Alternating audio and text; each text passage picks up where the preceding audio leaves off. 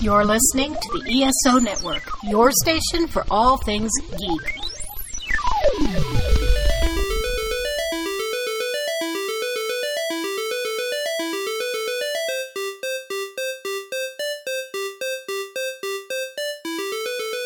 Okay, so here we are. Here we are. However many weeks later. Christmas. We put it out right before Christmas. Yeah, so... Right? Was it right before? Yeah, it was right before. It's really just two or on and Christmas. Some Cheers weeks. Whatever. It's fine. I remember Kevin being like, it's a Christmas miracle! So I think I might have put it out like on Christmas or right by it. You know us. We're busy. Stuff is a lot. Has anything been happening? No. God. There's a new year. It didn't feel like a new year. Yeah. Everything's still awful. Honestly, gotta say, kind of nice doing literally nothing for New Year's and pretending that New Year's doesn't exist. Because it is my least favorite holiday. I just want a reason to put on a sparkly dress and drink a whole bottle of champagne to my face. That's fair, and I will do that with you literally any day.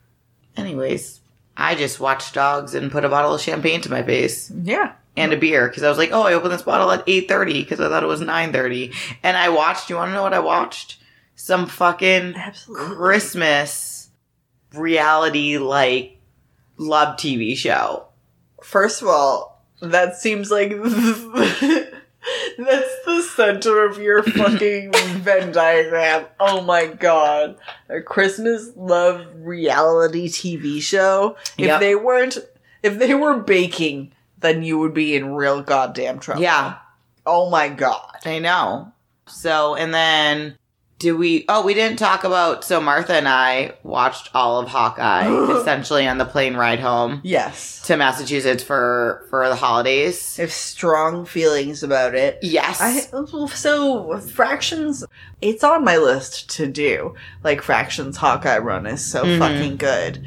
And that's what the Hawkeye show is based off of. But we were on the airplane, and our seats, we had to spend extra money to get these seats so that we could sit together on the flight home that we didn't take home together.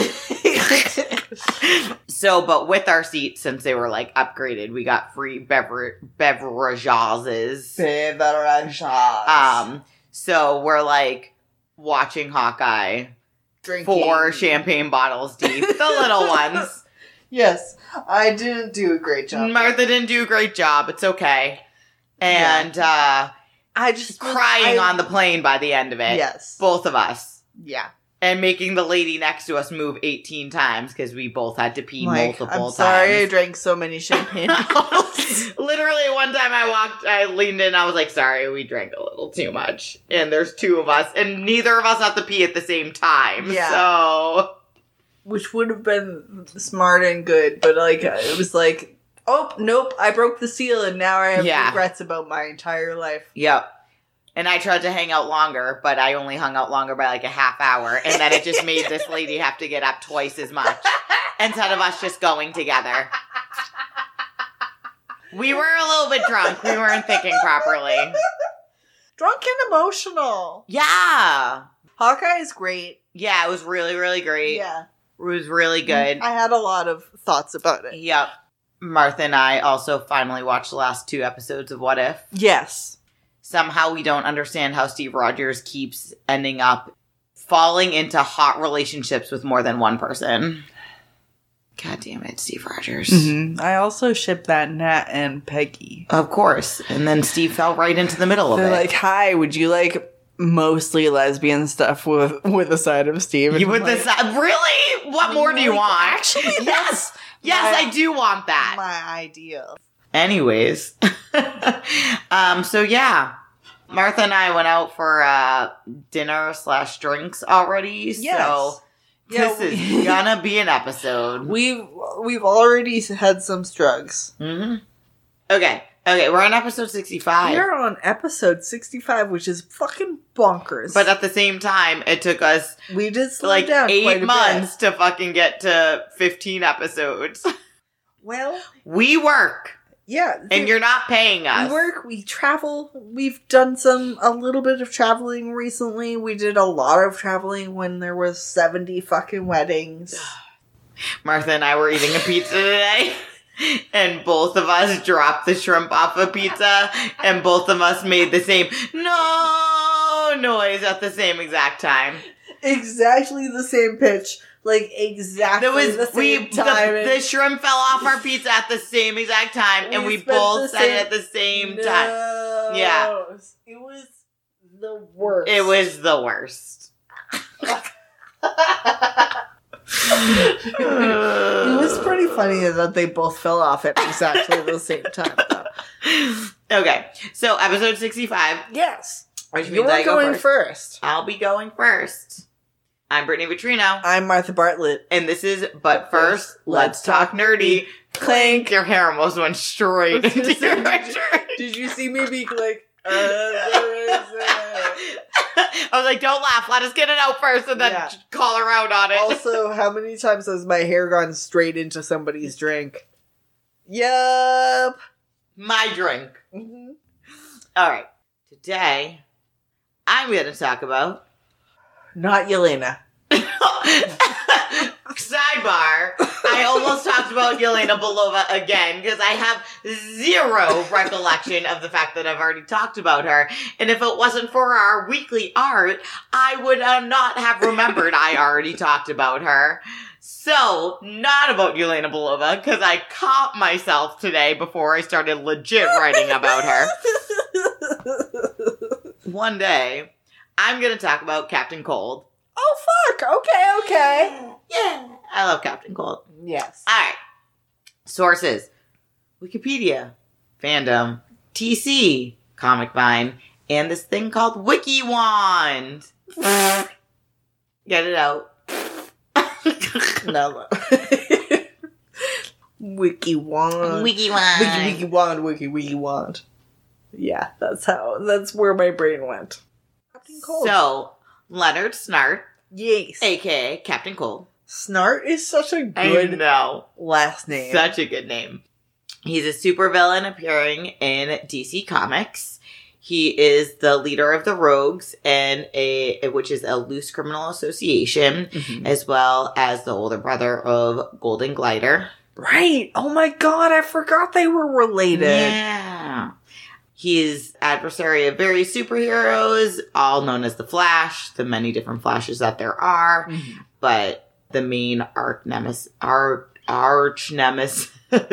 of Barry Allen, and a little bit of Wally West. Yeah. The Rogues are... all the Flash's Rogues are great. They're just, like, fun, but not horrifying. Yep. Which a lot of DC's villains tip into horrifying very quickly. It's true. Yep. And not in, like, a fun... No. Like, horror movie way, but in, like, a... oh no, I've been watching too much true crime way. Leonard Snart. Leonard or Len Snart. Right. Or Lenny, sometimes, I guess. Ugh. Lenny with a Y or an I-E? I don't know. An I-E with a heart over the I. I was going to say, that would be the CW's Flash version of Leonard Snart. I love him so much. Oh, God. I love him so much. He's so hot. He's so hot, and he's so great. He's so great. He's gay. He's super gay. Okay, so anyways, obviously mostly known as Captain Cold, but he was also at some point called Citizen Cold, Kid Cold with a K, and the man who mastered Absolute Zero. Hold up. The man who mastered Absolute Zero. First of all, I would make that into an abbreviation so quick. It's just MWM AZ. Mwamaz. Yeah. Or Mommies. Mamas. Absolute Zero? Okay, fuck off. I don't know. Oh my god. I would have to give up my actual career as whatever the Flash is in his day life, depending on which Flash we're talking about, to spend time making fun of him. It's true. Holy shit. You good? Yeah, okay. So he was created by John Broome in Carmen Infantino. Yes. Making his first comic book appearance in June of 1957 on the pages of Showcase number 8. Yes. Oh, man. Okay. He's an old boy. Old boy. He's on our fridge. He's one of our boyfriends. He is one of our boyfriends on our fridge. Yep. You get no context clues for that, everyone. No, you don't. That's the end of that. He has since been in 852 issues. Holy shit. In the official DC website lists cold powers as cryogenic ability, but he just has a fun gun that freezes things. Yeah. It's like cryokinesis, but you do have it through your weapon stuff. Which is pretty sick. Yeah. So here's a little backstory for good old Len. Me. With a heart. With a heart. Leonard Snart. He grew up with an abusive and drunk father. With a heart. I'm sorry. That's inappropriate laughter over his abusive and drunk father. Fucking abusive drunk father. Mm-hmm. Like every person in DC and also Marvel. So, through his beatings, Leonard's father taught him that emotions are weakness and that a cold heart would take him further in life. Leonard's grandfather protected him and whisked him away in his ice cream truck, and it was the cold that was one of the only places that Leonard ever felt safe, which is where his love for the cold came from. That makes me so sad. Oh my god. So when he was older, he did eventually run away, and then that's when he started his life of crime, and he was eventually caught the eye of the Flash, and the Flash put him in jail. Imagine that, like, your hardened criminal buddies are like, so what did you run away from? And you're like, my life with my grandfather in an ice cream truck. And they're like, hold up. Excuse me? That sounds fucking baller. Why would you run away from that? Because his drunk father beat him. Oh, I didn't realize his drunk father was still in the picture. Yeah.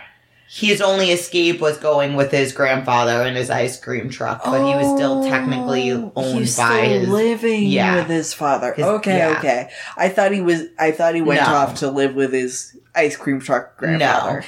I think... that makes him sound like a Transformer also. Leonard Snart, more than meets the eye.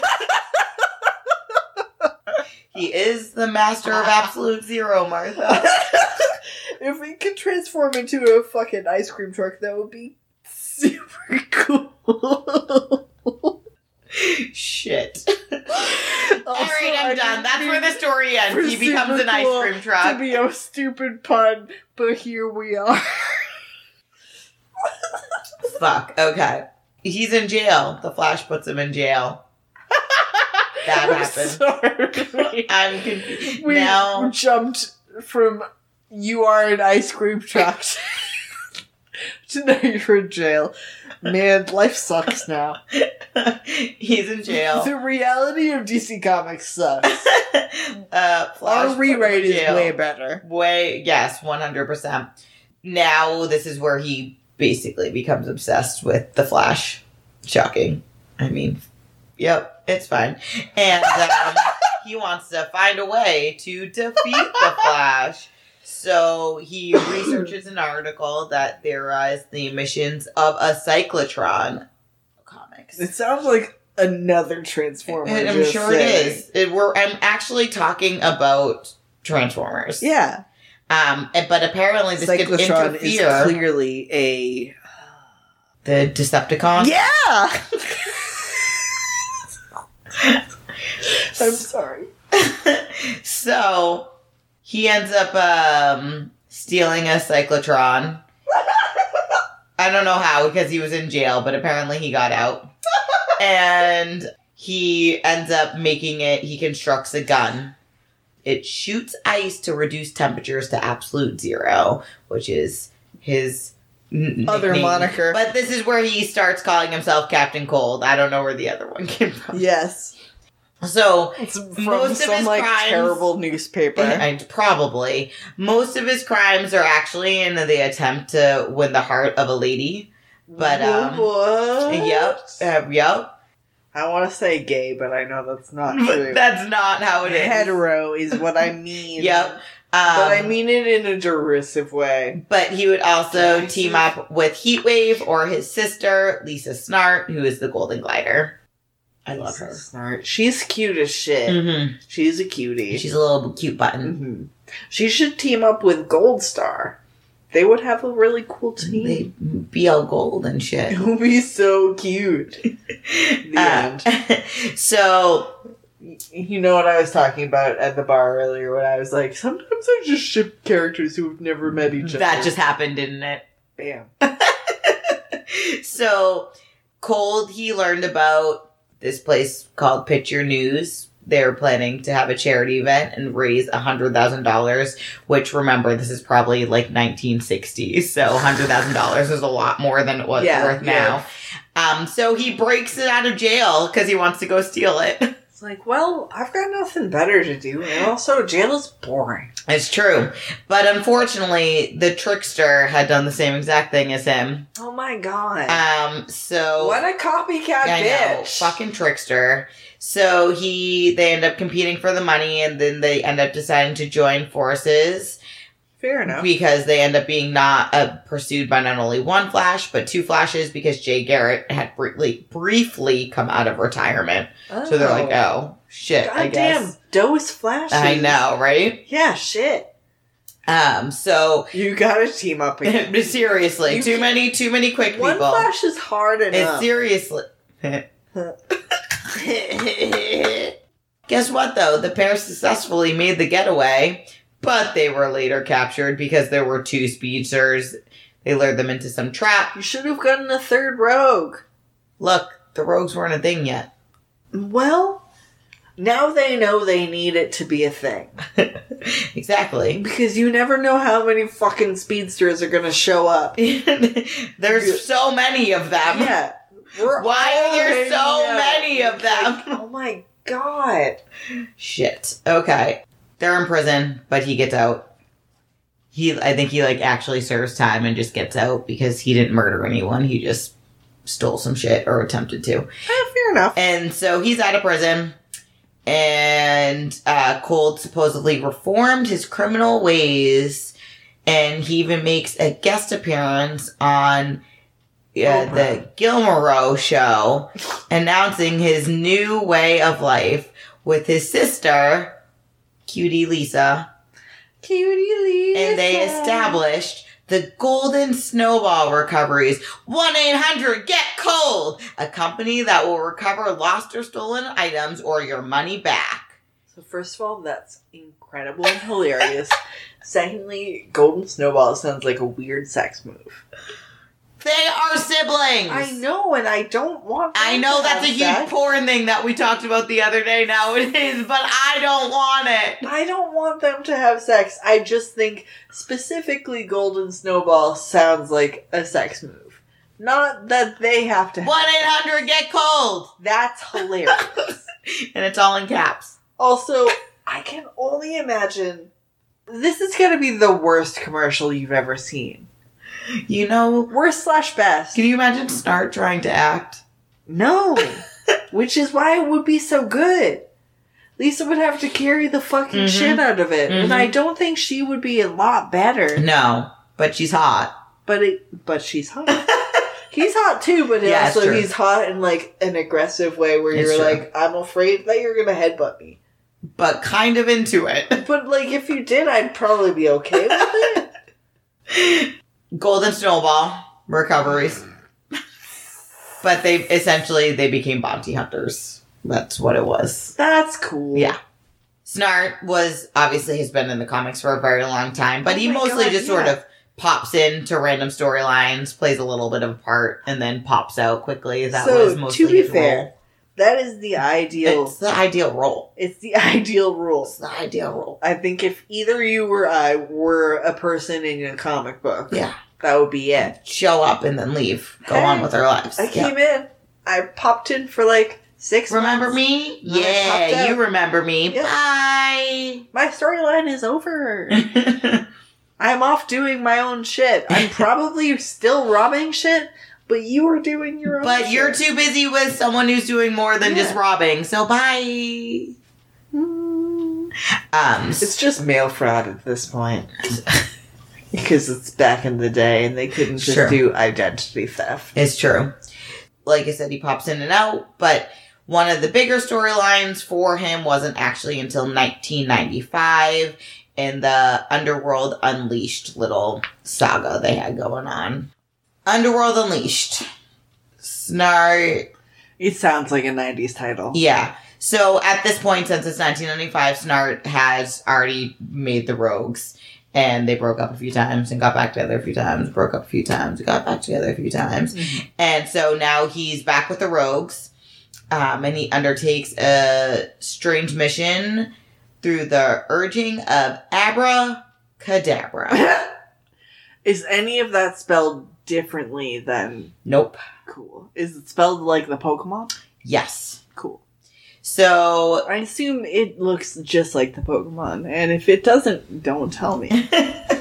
I have no idea. I did not Google this person. So, given little... I just copy and pasted Abracadabra, laughed at the fact that his name was Abracadabra, and moved on with my life. the fact that he definitely looks like Kadabra. Yes. I imagine he looks just like Kadabra, except he floats like Abra. Yes. Yeah. And, like, maybe has a little bit more of a human-y face, but he definitely has, like, a weird Kadabra mustache. Yes. So, without giving much explanation, they agree to strike at 5 specific, though seemingly unremarkable locations across the United States. Each attack is committed simultaneously, yielding explosive results far beyond their expectations. Each of the rogues is consumed by a raging green fire. As their respective targets go up in flames. But guess what, Martha? What? These explosives formed a pentagram and unleashed the Lord of Hell, Neuron. Okay. How is that spelled? Neron. Okay. Neuron? Because Neuron? I guess technically it would be an E noise. Because neuron just sounds like this cell type thing. Neuron. Yeah, but like, it's still shitty.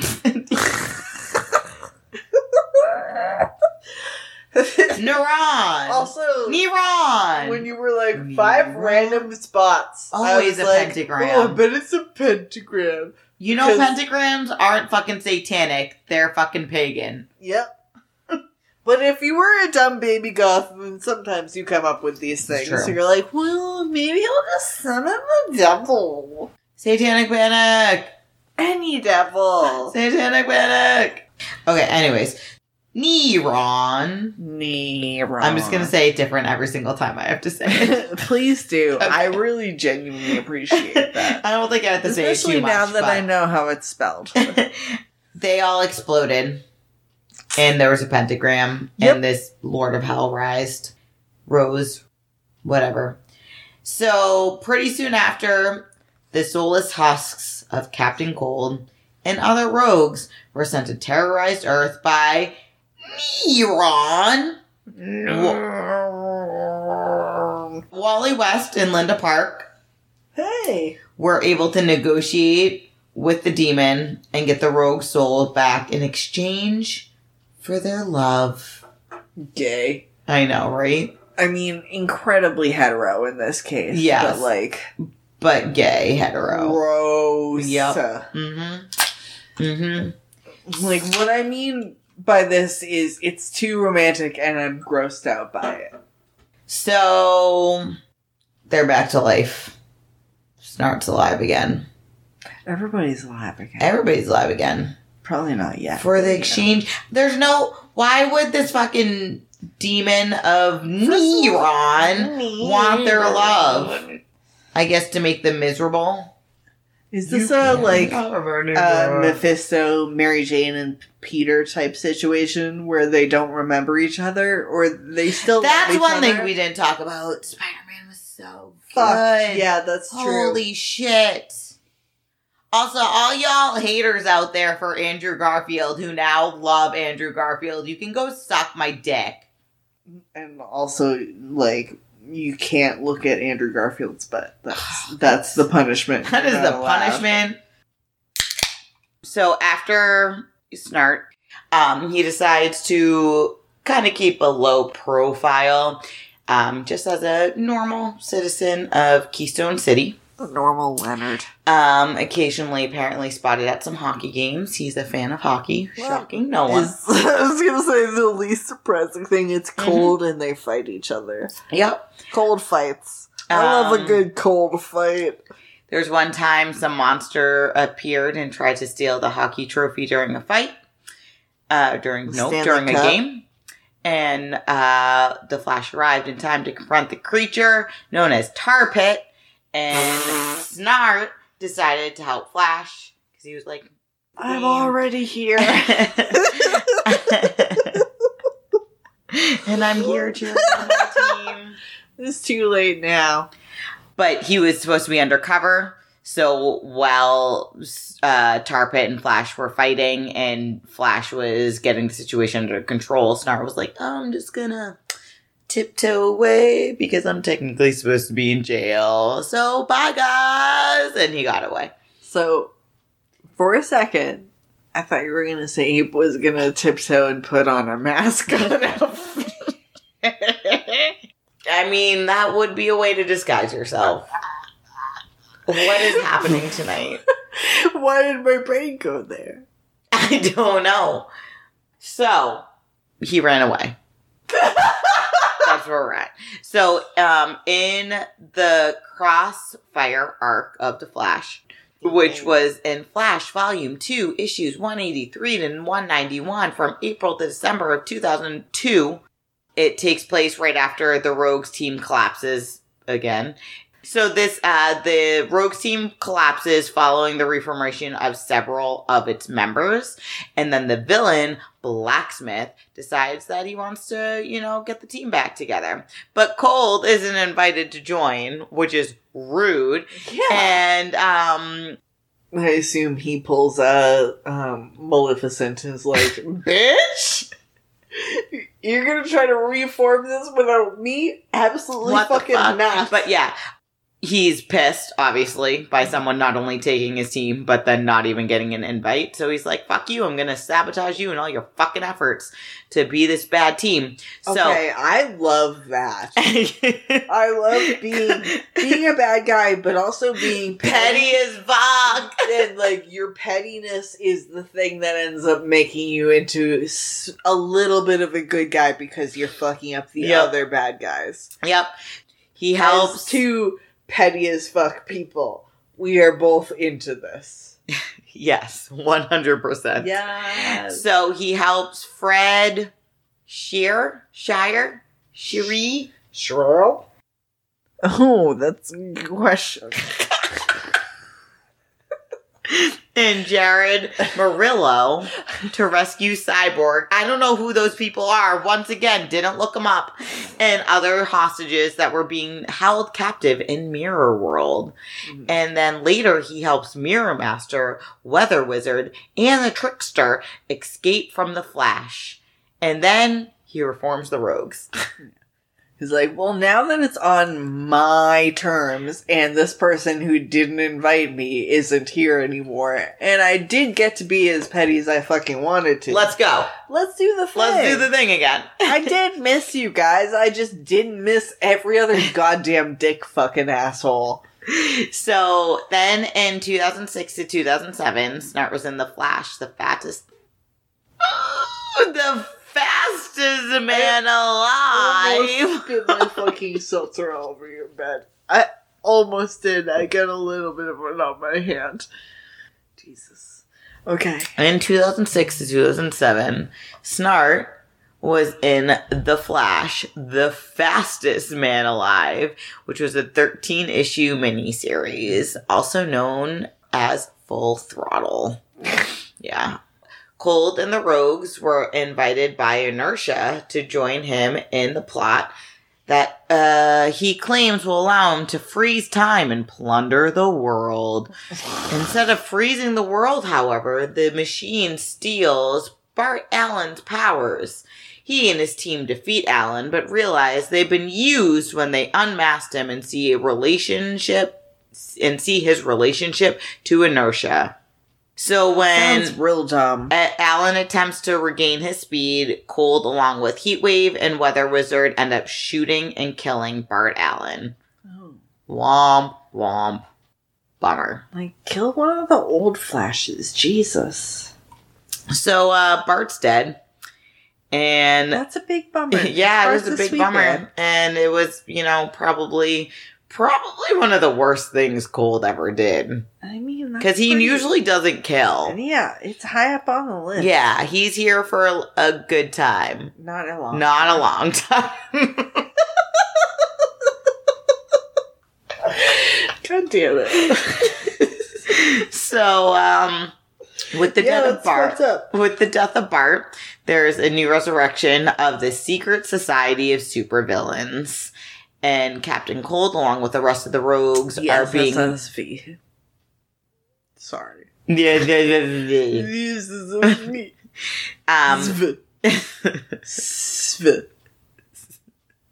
What's Captain Cold's noise? No, his acronym from earlier. Oh my god. Okay. Where's... I feel like There's a Z and an M and a W and an A. It ends with a Z. Whiz? Whiz? It's close to that. That's probably good. Jesus Christ. Okay. Oh shit. The man Who mastered man who was. Yeah. So we were really fucking close. Depends on how hard you pronounce that A. Are you using a long or a short A? Ouch, my eyeball. You fucking bitch. Good thing I had my eye closed. I didn't mean to hit you, but it was one of those you kind of leaned in at the same time, too. I'm tippy. So, the SSSV, the Secret Society of Supervillains, are trying to recruit the rogues. And I guess, who is it? Libra is who is the head now, is trying to recruit them. Just trying to get them against those speedsters, I guess. They're like, we're already against them. And Cold's like, fuck you, Libra. You are trying to recruit us, but you have not helped us at all since we've murdered Bart. So, fuck you. We already did the heavy lifting of killing this kid. By shooting him a bunch of times when he didn't have his speed. And by we, I mean me personally. I am a kid killer. Awesome. They essentially, even though there's been threats all apparently to their families, all the rogues and Cold are like, nah, go fuck yourself. So the new rogues went and held Captain Cold's father hostage. Ugh. Didn't his father beat him, though? Yeah, but apparently he still kind of cared. Oh. So Cold had the rest of his rogues go slaughter all the new rogues, and then Heatwave murdered his father anyways. I don't know. That's what happened. Hey, fucked up families. Like Martha and I don't understand that, because that's not our lives. I was gonna say, that is not us. But I do a little bit get being like, no, y'all don't get to do the thing, but I do still want him dead, so we'll just kill everyone. Let's murder everyone. I guess everyone gets to die here. Mm-hmm. Cool. Fair. Old rogues forever. So now all those new rogues are dead, and Cold and the other rogues just resume their plan to kill Inertia. They're like, well, that's all I good. guess we'll keep But our old plan. They didn't realize Inertia's new mentor was Zoom! Dun, dun, dun! I hate that about us. That was not planned. They're also apparently stalked by Libra, and Libra, whoever Libra is. Libra sounds like a tool and a half. First of all, Libra whoever sounds names like, themselves after a zodiac is a tool and a half. They're like, my astrology sign has defined who I am. I am a Libra, and that means something. Libra's balance? Question mark? No question mark, fucking question clue. mark. They also stalked Libra, who had Weather Wizard's infant son as, like, ransom or something. And then Inertia killed the boy. Oh, bummer. And took the mantle of Kid Zoom. That's a bummer. That is a bummer. And he wants to cause tragedy to all the rogues. Kid Zoom. Is dead and replaced by Inertia. Yeah. Yes. So... Kid Inertia Zoom. Kid Inertia. Kid Inum? I like that so much better. The rogues end up, I guess, to try to gain his trust, they kill a bunch of the speedsters or whatever for a second time. So it happened again. And Libra's all like, hey, I'm pleased with you, so I'm going to tell you why I want you in my secret society so bad. But guess what? Bally Allen! Bally Allen!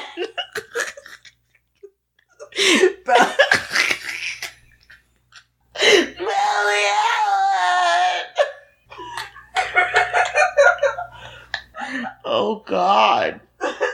All right, well, Barry Allen is back from the dead, and, the rogues are the only ones who know him well enough to stop him, and it allows evil to triumph. Though, so this I copied and pasted, okay? I couldn't figure that out before. So, this is the sentence. Shocked at the news of the return of Barry, Cold still rejected Libra's request for membership. Request for membership? I didn't hear any of that part. I heard Barry. Shocked at the news of the return of Barry, Cold still rejects Libra's request to join. Oh, and because Libra's a loser. Yeah. And they're like, can I get your birth chart? And I'm like, no. I also don't know any of that stuff. Yep, screw that shit.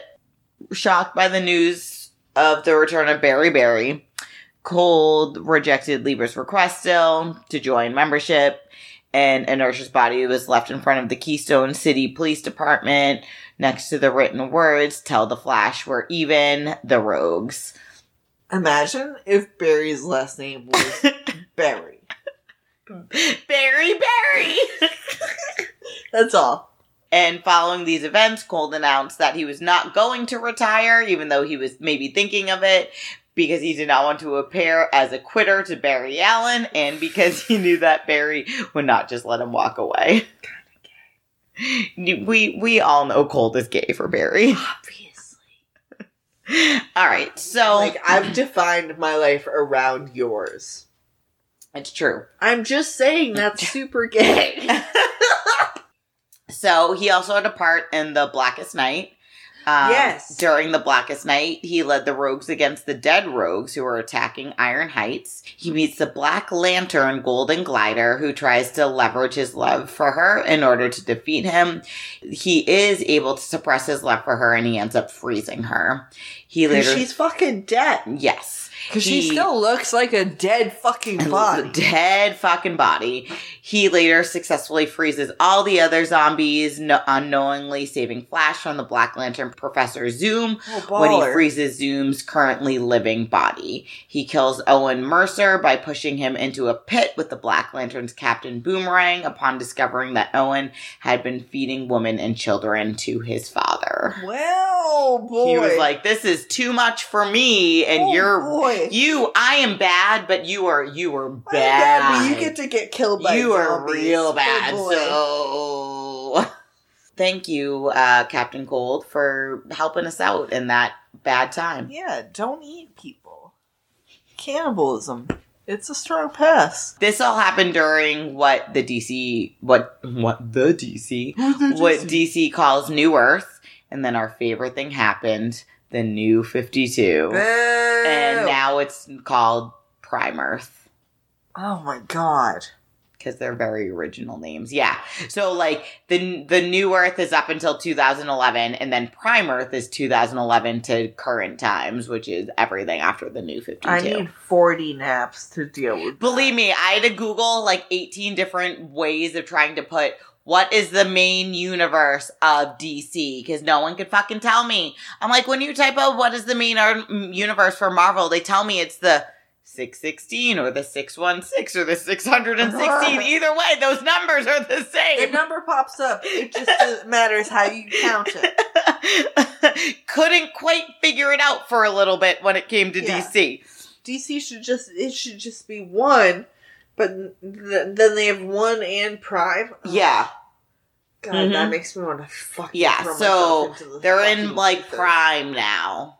I don't fucking know. So his origin is similar, though there are a few changes to it. Leonard Snart experienced a rough childhood. His mother died when he was a child, forcing him and his younger sister Lisa to be raised alone by their father, who had not taken the wife's death well and basically became once again an alcoholic and physically abusive, though he did have his nurturing grandfather to give him some refuge. But this time, his Leonard and his sister would visit him to his ice factory that he worked at. And this is also where he grew up to love the cold atmosphere because it was a symbol of escape from the abuse. I guess ice factories are a thing that makes sense, but I never have thought about that before. Into adulthood,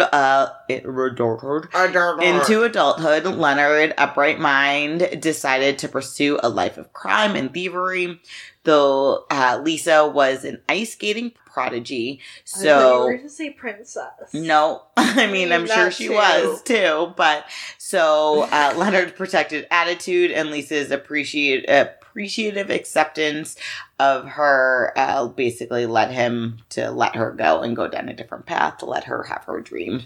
You be an ice princess and I will also be an ice princess, but in a very different way.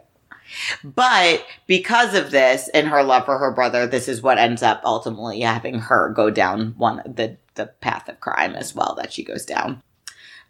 This is when now this Cold steals the Cold gun and uses it for his schemes in Central City. Snart develops the alias Captain Cold when he is forced to fight the city's newest hero, the Flash. He didn't go by the man who mastered Absolute Zero. Mamaz. Imagine the like. That almost sounds like Lamaze. That's the breed. Just about to say that. That's what it is, right? Yeah. I wouldn't know. I'm never pushing a baby out of my vagina. It's a strong question mark from me. I don't know.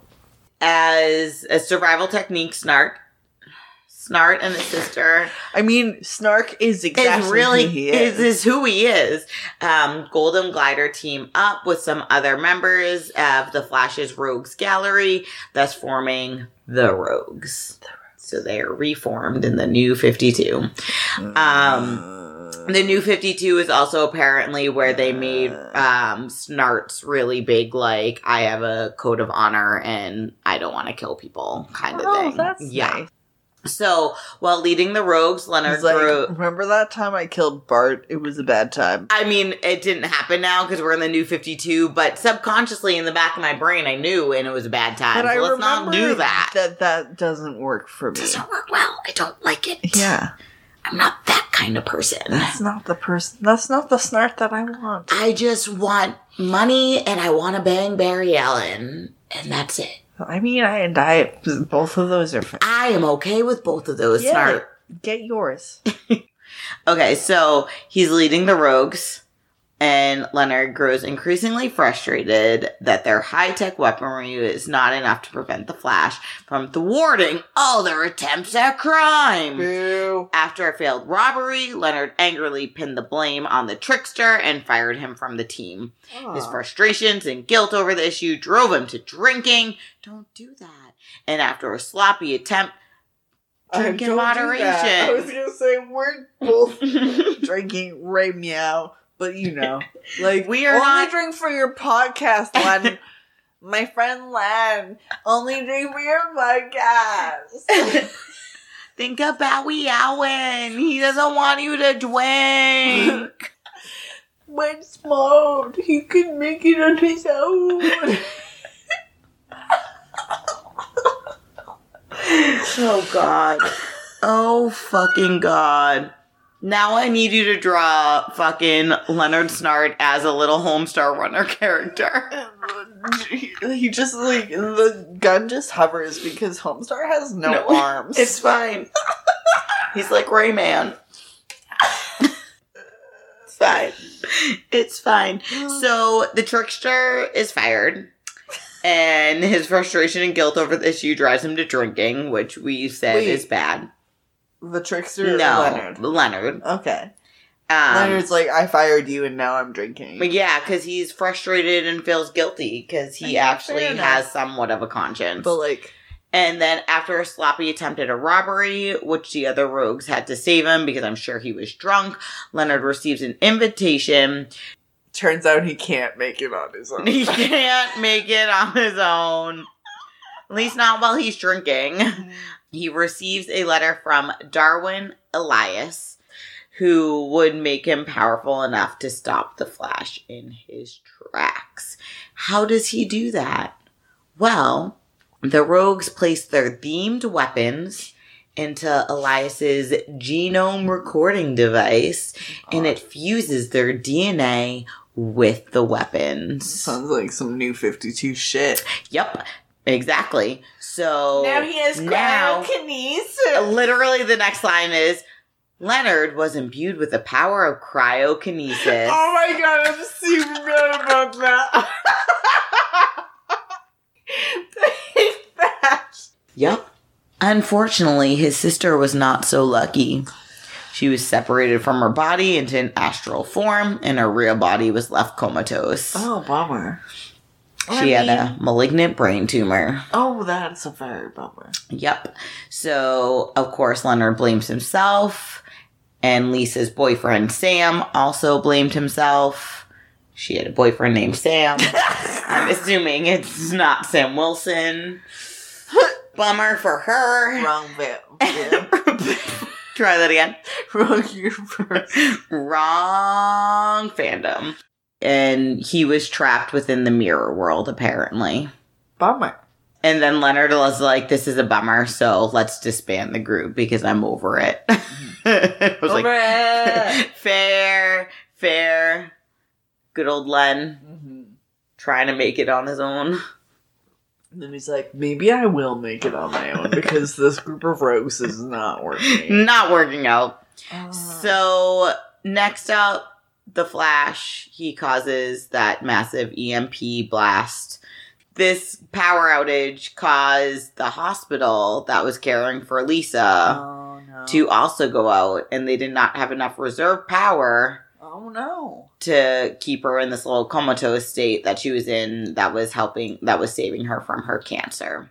So now, Leonard's pissed. He decides to change up his rules a little bit. Wait, Mom. And is like, fuck Flash, I'm gonna kill him. He freezes the river between gem cities to get Flash's attention. So, while trying to fight the Flash, Leonard realizes that his powers, or he learns, I guess, because he just got his powers, backfire if he gets wet and inadvertently encases himself in ice. That's a bad time. This isn't like fucking Rama who gets wet and turns into girl. It's like, now I'm double hot. Man, all I want is a dude that could change to a girl every once in a while. Truly the dream. Truly the fucking dream. Get me. So, he's frozen. He froze himself. Because he was wet. Because he was wet. And he was like, oh no, my powers are freezing me, not not other things. Oh no! I And, went to the bus stop with wet hair, and now it's frozen. Oh, that's always a bad time too. We all know about that. Yep, we do. By we, I mean those of us who lived in New England. And have hair. Yep. So the Flash finds out why Captain Cold was attacking him, and he was like, oh no, I fucked up. And ends up creating a battery power with the Speed Force energy to power the hospital, and ends up saving Lisa's life. So despite her brother's efforts, Lisa was not graceful. She was graceful. She was like a fucking ice skater. She's like She a was fucking the golden glider. She was like the fucking ice skater princess that Martha imagined her. She was to a be. fucking ice skater princess. So She was that, like, what the fuck are those little things where you pull the thing and... oh, the little like gliding fairies that end up in the fireplace. Yes, exactly. Like, oh, it's so beautiful. It spins. Oh no. So she's not grateful at all for Leonard, and that's rough. Buddy. yeah, I know, right? And because he's such a doting older brother, I know. he loves her so much, Oh, and she ends up he's going back. trying to do right by her. I know, and That sucks. he just wants to be right by her and fuck the Flash and have some Fuck money. Everybody else. Oh no, I didn't realize where you were going with that, but you were not wrong. And also fuck everyone I else. just feel like that's not that's a pretty solid place to be. Like, I can't complain. So, she goes behind his back and ends up reuniting the Rogues as their new leader. And they box him out. He's upset and mad, so he actually goes to the Flash to ask for help in fighting the new Rogues. He's such a petty bitch. anytime that there are new rogues, bitch is like, fucking no.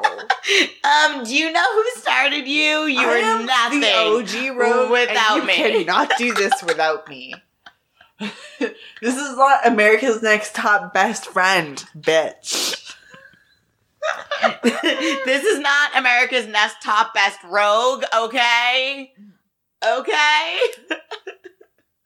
Alright, so when he comes face to face with his sister again, he ends up turning on the Flash and rejoining the Rogues because he's a little baby ass bitch when it comes to his sister because he just loves her. Yeah. The Flash isn't putting out, so it's not like It's fair. true. What are you So, and this is when actually the gorilla invasion starts to happen at the same God. time, and they just kind of sit and watch it happen. Some person in fucking DC was like, I'm really good at drawing gorillas. And you know that's where this went. Fair.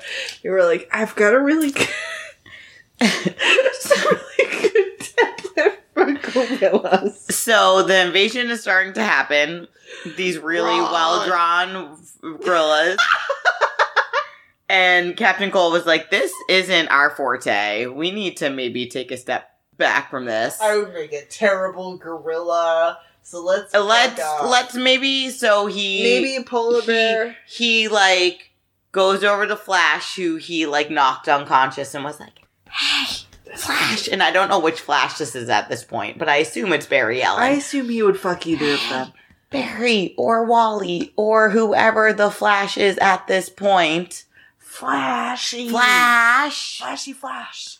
We have a problem. There are so many gorillas. Somebody really got ahead of themselves. And even though they someone got way too excited about this gorilla drawing, please help us. They were like, Grodd is my absolute jam. So, they end up teaming up with Flash because they knew gorillas were bad and not their strength. And Flash isn't into gorillas either. No one's really into the only person into the gorillas is the person drawing the gorillas. And also maybe Grodd, who is drawn by the person Yes. who is like, I would probably let this gorilla take me apart. So they I guess they win. And then the Flash and the Rogues, they win against the gorilla drawing freak. And Leonard and Lisa, even though they've been bickering the whole time about who the real leader of the rogues is, combine their smarts, because both of them are smart. They're snarts. They are snarts, and send the fucking gorillas to the mirror world. Oh, thank fuck. Unfortunately, they did not realize that this plan was the creation of the Reverse Flash. And he's a gorilla. But that's fine. No one needs to talk about it. So they defeat Grodd and then they go home. Like, Reverse Flash your hands. And also... Reverse Flash, not our problem. Have fun, You know, Flash. Whichever Flash you are, because I don't know. You're, like, very hairy. It's really weird. Your proportions are kind of fucked up. Why are your hands touching the ground? Every time you run on all fours, which is kind of weird for a Flash. God damn it. Reverse Flash was born, but it doesn't really matter. Gorilla Reverse Flash. That has nothing to do with Leonard Snart. Good old Leonard. He's trying to make it on his own. He's trying to make it on his own. Make it on his own. He's trying. So we're skipping ahead some unspecified amount of time because I didn't look into that. And there's another heist. It's comics. Time isn't real. Time isn't real in the real world, so it definitely ain't real in the comics. Whew. How old is fucking Leonard Snart? He's definitely not 80-something. So there's another heist, and it was thwarted, and the roads were frustrated.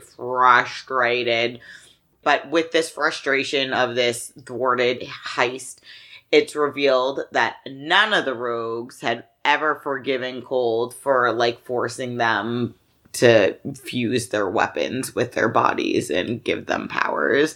So apparently all of them are just pissed at him. He's like, it was the New 52's fault. He was like, actually. Look, they took away Nightwing's stripes. What did you want from me? Yeah, he didn't have finger stripes. I got confused without Everyone the finger was stripes. a little bit confused. No one had the guidance of Dick Grayson's finger stripes. His, like, cool blue finger stripes to guide the way. And we had none of that. We had a lot of angry red and also no fingers. So, they're apparently all mad at him.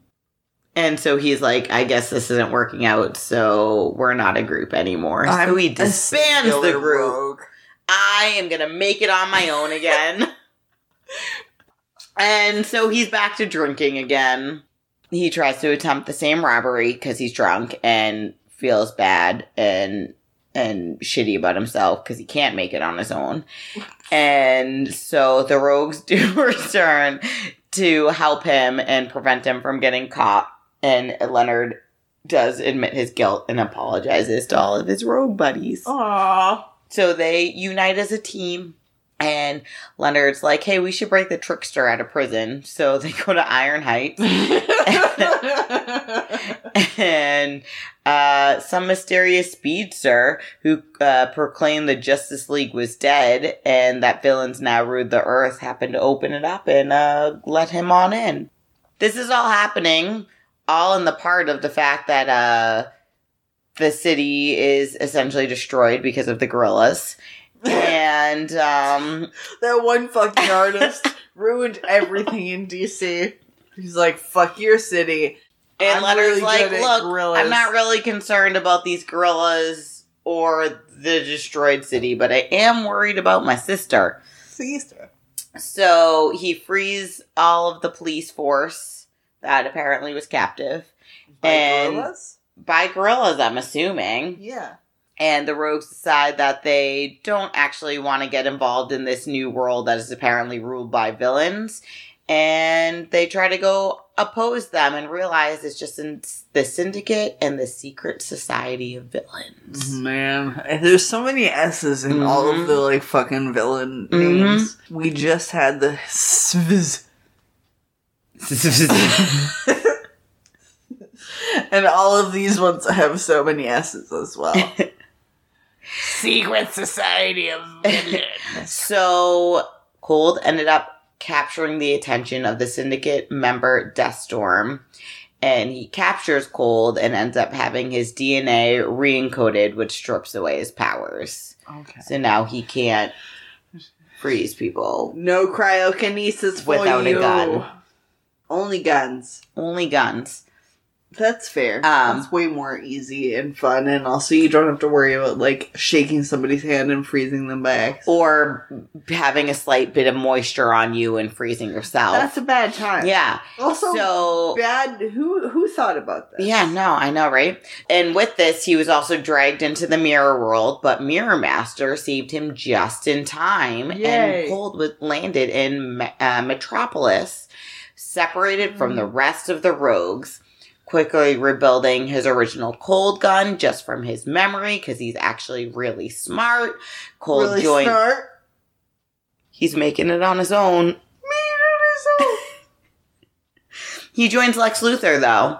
Oh, why not? Because they both have the goal of undermining the crime syndicate's invasion. That's fair. Yeah. They're both like, these bastards, we want to be the evilest. They're like, we're both weirdly hot, bald dudes. Cold isn't bald. Oh, you're right. I was just thinking about, what's his name? Ugh, he's so hot. He's super hot. He's super gay, but super hot. I'm also super gay. Yeah, he's super gay, so I can't even imagine doing things with him because he's super gay. I just want to, like, listen to you talk most of the time. Ugh, he's so hot. You're hot and your voice is... You're hot and your voice is, like, double hot. I'm mad about it. Me too. All right. With the coalition of other villains rebelling against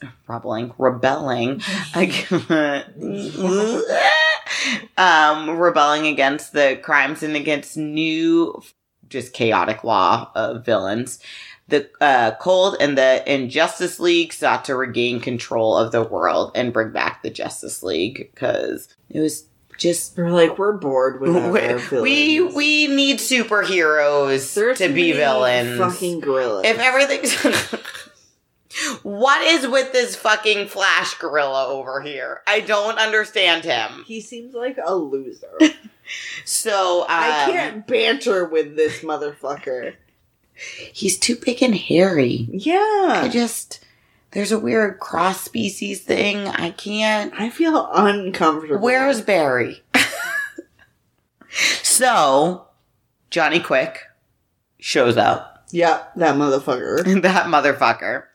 They're like working together, but not working together. It's like, hey, we have the same goal, but we're the villains and you're the good people. So we actually have to be against each other. It's villains. So, during their like big final fight, the Johnny Quick is going after Cold, and he, like, corners him and shoots him in the leg, freezing his leg and destroying his leg.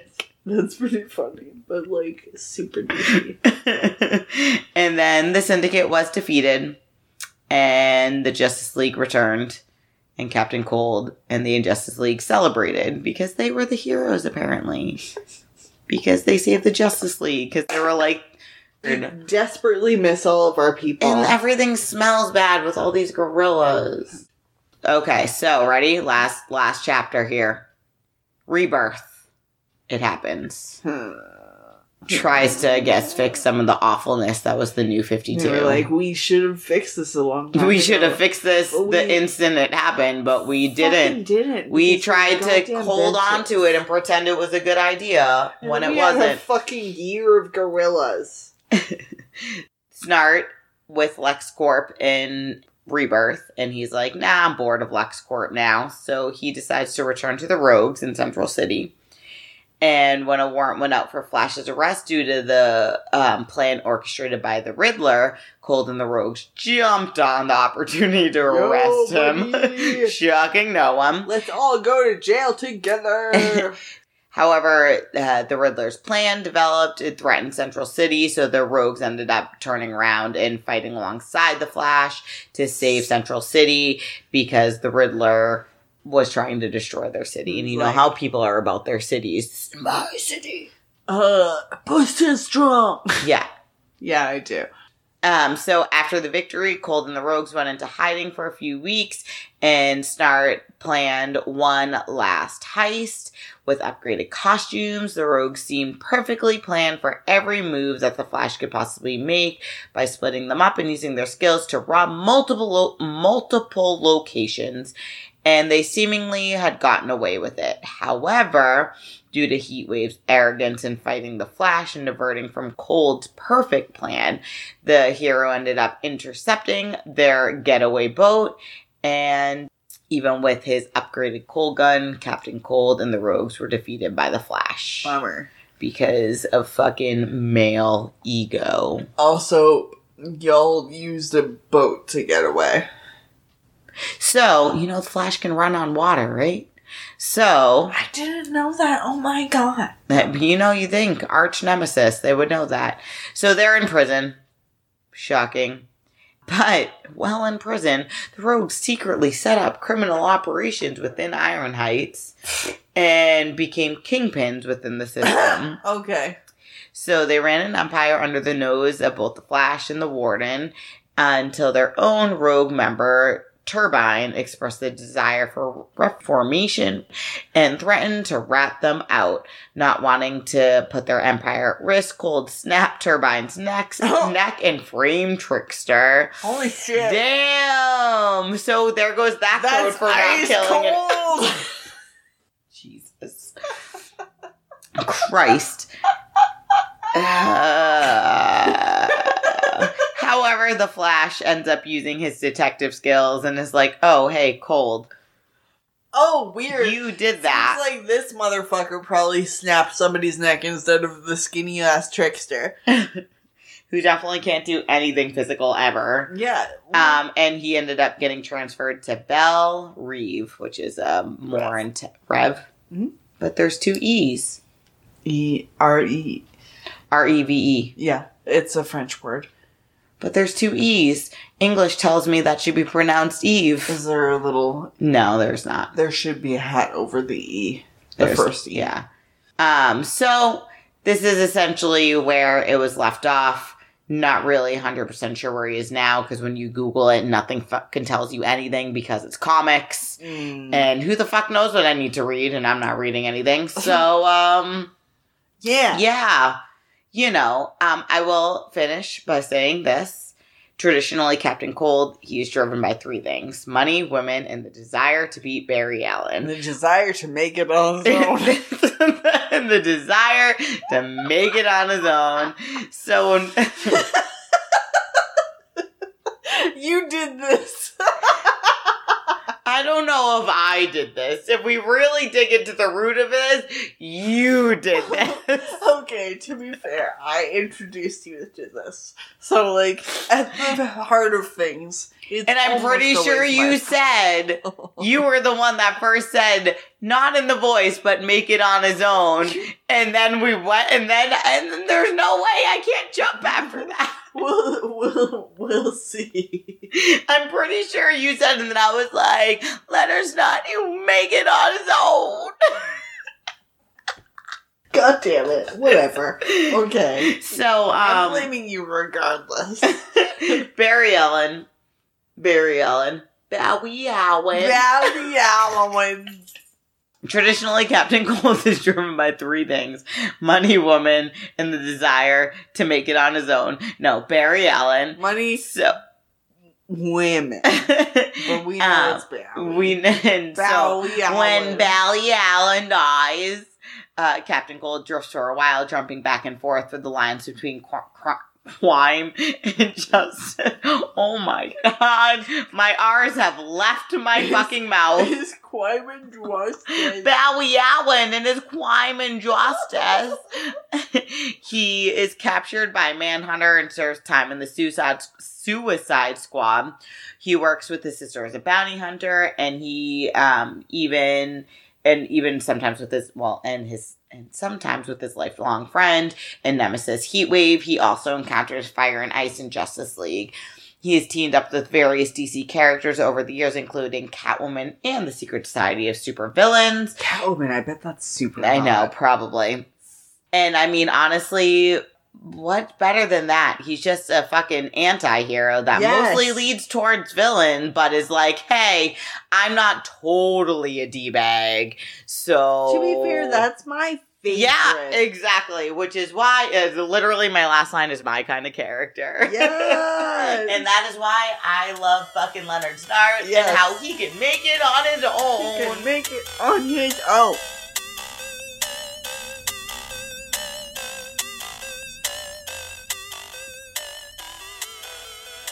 Of the myriad pop culture podcasts, there is one that blends in with them all, flying under the radar, nagging at you at a subconscious level. Nerd Bliss, where 4 hosts from the Deep South and anyone that can get to appear for store-brand coffee and corn nuts talk about science fiction, pop culture, current affairs, and more. You can find us at nerdblisspodcast.com or on the ESO network. Nerd Bliss. It's one word. Do you like podcasts? Then you're gonna hate Thunder Talk. Tasteless subject matter. Mature humor. Contempt for our co-hosts. Unapologetic social views. Edgy music. And total irreverence for the nerd junk we love. Are all reasons why no one should listen to Thunder Talk. Find us on the ESO network. And all podcasting platforms. Or don't. Whatever.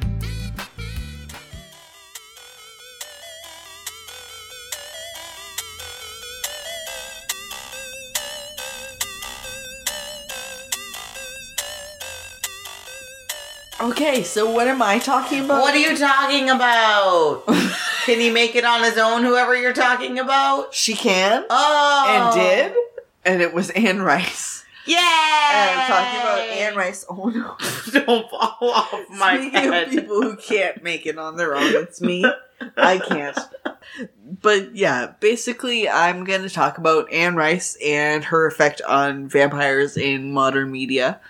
And why any vampire that has come after fucking Lestat and Lewis has been affected by them.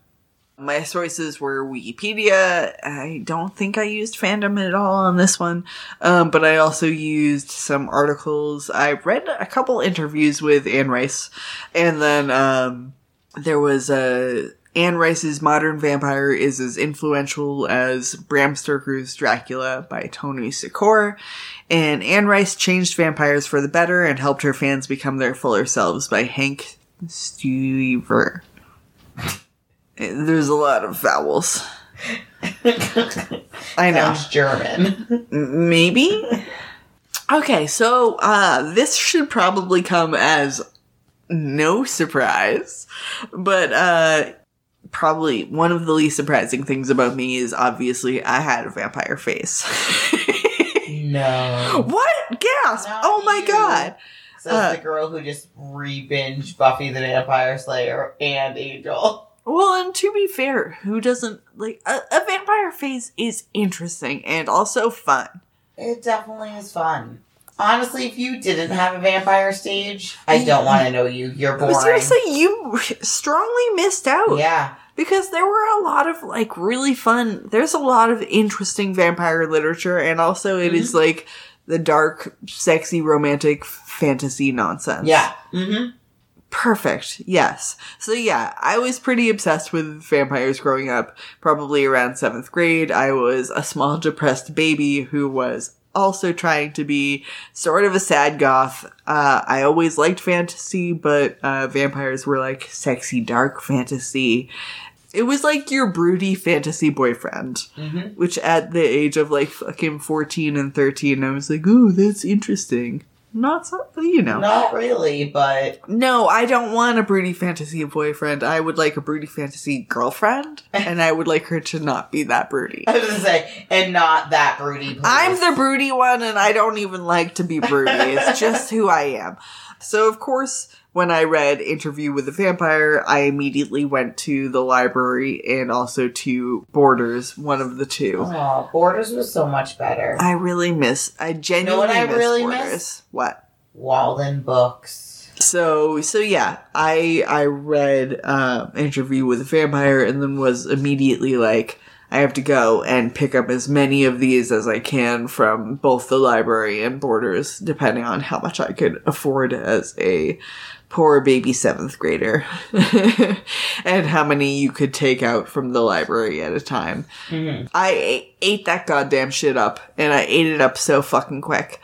And Anne Rice had built, like, a really incredible and rich world in, like, with magic and darkness and blood and vampires, and I was 1000% here for it as a teeny, sad 7th grader who thought that Wisgoth was really just mostly depressed and unmedicated at the time. But yeah, not only just with me, though. It wasn't just, like, tiny, sad 7th graders who were into this. The Vampire Chronicles was fucking huge, and it changed the very face of vampires as we know it to something a little prettier to look at, which, thank fuck. So, here's a quote from one of the 2 things that I quoted. Who knows? Any vampire who took flight in the last 45 years since Interview with a Vampire, which, yes, Interview with a Vampire, just so you know, came out in 1976. Jesus Christ. I know, I was reading that, I was like, 45 years? That sounds wrong. And it was like, nope. 45 years is right, holy fuck. Since Interview with a Vampire was first published, owes Anne Rice the deepest debt of gratitude, sullen devotion, and a bouquet of dead roses. Same goes for anyone who has been through or never returned from their own personal vampire phase. Your girl right fucking here. Which may manifest in bad poetry, emo ballads, or late nights in alleyway dance clubs. Too much eyeliner or never enough. To fall into Rice's world was to become besotted by the gruesomely wonderful act of transformation, lured out of dullness by a like-minded soul with a toothy grin, a black turtleneck, and a brocade vest, coming out for the wild night and then retreating back to Dullsville at dawn.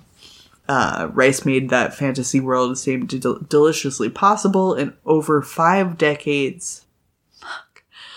She sold millions of books about vampires and other erotic imaginings, a trove of fiction and other works that sometimes vexed even the most loyal readers among her legion.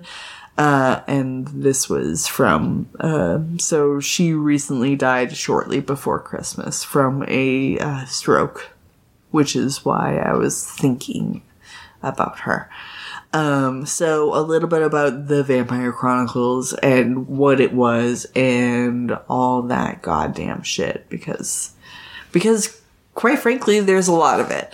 So the Vampire Chronicles is a series of novels and a media franchise created by Anne Rice, that revolves mostly around a fictional character, Lestat de Lioncourt, a French nobleman turned into a vampire in the 18th century.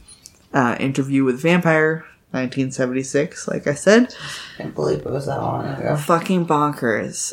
Was made into a 1994 film starring Tom Cruise, which was most of their casting for this was genuinely fucking terrible. Tom Cruise, Brad Pitt, Antonio Banderas, Christian Slater, which I totally... Who the fuck was he? He's the interviewer. I know. Same. I wish you guys could see my face. Because I pasted this and was like, wait, what? Christian Slater? Which vampire was Christian Slater? He was not a vampire, even though his eyebrows were like that. Even though he had the perfect vampire eyebrows. And Kirsten Dunst. I was going to mention that part, but, you know. I need to rewatch this movie just for that. Yeah, for real. What? Yeah, so he's the guy who interviews Lestat about everything. And also Lewis, I think. Yeah, he interviews Lewis and then interviews... Lestat, he doesn't interview and then Lestat comes in at the very end. Yeah, but and he's interviewing Lewis turns him or movie. eats him. Yeah. Blah, blah, blah. I don't know. Interview's good. The Vampire Lestat is the sequel. And... like, at least as far as the books go, and probably as far as the movies go, way goddamn better. I need to read the Vampire Lestat? Yeah. I own it. Literally just... I've read Interview with the Vampire, Yeah. but I didn't read the sequel. Yeah. Lestat is just, like, Lewis is so, like, caught up in his grief and guilt, and Lestat is less so. Hey, I'm a vampire. And Let's do this. Yeah, exactly. He's like, okay, well, I guess this is where we're at, so I'm gonna lean way the goddamn fuck in, and I'm gonna do this really goddamn good. In 1988, which I was like, whoa. Okay, so 1988 is when Queen of the Damned, the book, came out. 2002 is when the film came out, starring Stuart Townsend and Aaliyah. Oh, Aaliyah. Yeah. And it uses some of 1985's The Vampire Lestat, which is the sequel to Interview with the Vampire. And in May 2020, it was announced that AMC had acquired the rights to both The Vampire Chronicles and The Lives of the Mayfair Witches, which is also another series that she wrote, but they're happening at the same time as The Vampire Chronicles, and sometimes the witches and vampires, like, crossover, nonsense like that. Rice said in a 2008 interview that her vampires were a metaphor for lost souls, and the homoerotic overtones of the Vampire Chronicles are also well documented. And as of November 2008, the Vampire Chronicles had sold 80 million copies worldwide. Jesus Christ. 2008, which is a long fucking time ago. Way too many years ago. Yeah. So, books in Vampire Chronicles, you've got Interview with the Vampire, The Vampire Lestat, Queen of the Damned, The Tale of the Body Thief, Memnoch the Devil, The Vampire Armand, Merrick, Blood and Gold, Blackwood Farm, Blood Canticle. And that's where I stopped reading. And then Prince Lestat comes out. So Blood Canticle is 2003. They're all written by Anne Rice. Mm-hmm. Every single one. Note, it's really hard to make sure I say Anne Rice and not Anne Rule, but we're kind of on the same murder page here. It's all good. It's okay. I don't think either of them would really super mind. But yeah, but she came back to Lestat I think shortly after Blood Canticle, which is both vampires and, like, witches, she went back to Catholicism, and then she wrote a bunch of that sort of thing, and then she was like, nah, not my jam. Nah. And then she tried. Yeah, basically, and came back to Lestat in 2014, so there are 3 books that I have to read that I'm really fucking excited about. Like, I haven't read anything from the fucking Vampire Chronicles since 2003. Wild. Bonkers. So there were some other tales for the vampires, Pandora and Vittorio. I never read Vittorio, but I liked Pandora because I love a hot bitch. And then The Lives of the Mayfair Witches, which is, like, sort of some witches that were happening at the same it's the same universe, but, like, it's witches instead of vampires. Blah, blah, blah. Interview with the Vampire in 1976 follows Louis de Pontelac, a vampire, and he tells a young reporter the story of how he had been made a vampire in the 18th century New Orleans by Lestat de Lioncourt. And then it also talks about them and their child, Claudia, which is a very complicated fucking issue. And them setting a tragedy in motion.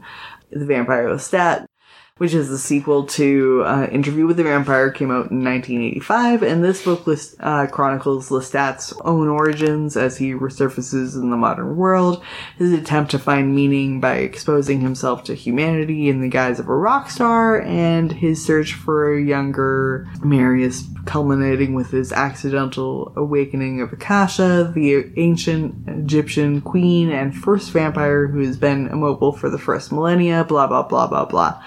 The Queen of the Damned is in 1988, and that Lestat awakened Akasha, who is the first of all of the vampires, who has, in her thousands of years of immobility, contrived an idealized way to achieve world peace by killing almost all males, which I'm like, girl. I'm behind you on this. And destroying all other vampires. She herself is destroyed by the vampire witch Makar? I don't know. I read it. I never learned how to pronounce it. Who has awakened and returned after 6,000 years to fulfill a promise to destroy Akasha at the moment she poses greatest threat. And then the subsequent novels, there were, obviously, I read them all off to you. There's a goddamn fucking bunch of them. Tale of the Body Thief finds Lestat haunted by his past of tiring of immortality. A thief switches bodies with him and runs off, and Lestat enlists David Talbot, the leader of the Telemasca, which is like a bunch of magic-y type people, and one of his only remaining friends to help him retrieve it. In Memnoch the Devil in 1995, Lestat meets the eponymous demon and is faced with a theological personal crisis. Pandora and Vittorio both are just about Pandora and Vittorio. They don't include Lestat at all. And then Armand tells his own life story in The Vampire Armand. And in Rice's Mayfair Witches series, it crosses over with The Vampire Chronicles in Merrick, as Lewis and David seek Merrick Mayfair, which is another goddamn fucking witch, his help in resurrecting Claudia's spirit. Which seems like a fucking nightmare idea. Why? Don't do that. Let the poor girl die. For real. I didn't read Merrick. I'll be real with you. It sounds boring as shit and also depressing.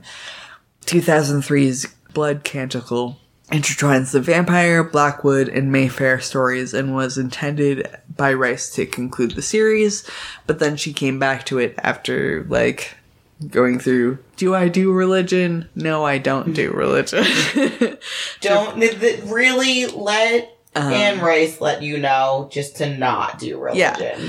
She's like, nah. This was a hard pass. This is hard. But yeah, it comes back to Prince Lestat in 2014, which is him rejoining the remaining vampires a decade later and dealing with the pressure to lead them. And then there's other ones after that.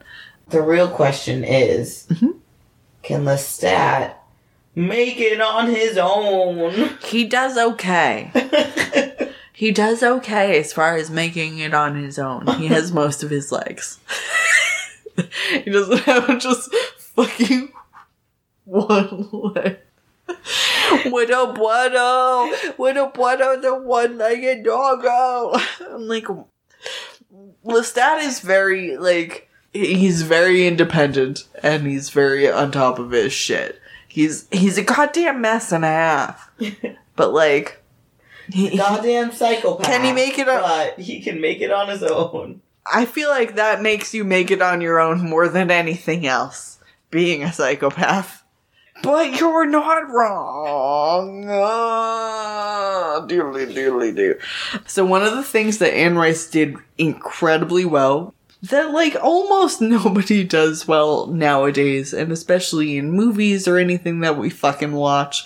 I feel like you and I have this not argument, but loud discussion because we're both on the same side. Yes, all the time. Where it's okay, nobody gave us enough facts about what's going on with zombies. Your zombies or your vampires or your this and that. You've got your thing, my questions. And I need to know your rules about how your culture works, and that's really important to me. And the fact that people are oh, well, you'll just figure it out. No. No, tell me. Fucking tell me. And Anne Rice was incredibly good to be no, here, let me tell you about vampire culture and also about how facts about vampires. So Anne Rice's vampires, when they cry tears of blood. They're capable of reading other people's minds. They can be destroyed by fire and sunlight. Culturally, no vampire can destroy another vampire, except that the Coven Master has the power of life and death over all of his flock, and can destroy people if need be. And then we learn that no vampire shall ever reveal his true nature to a mortal, and allow that mortal to live.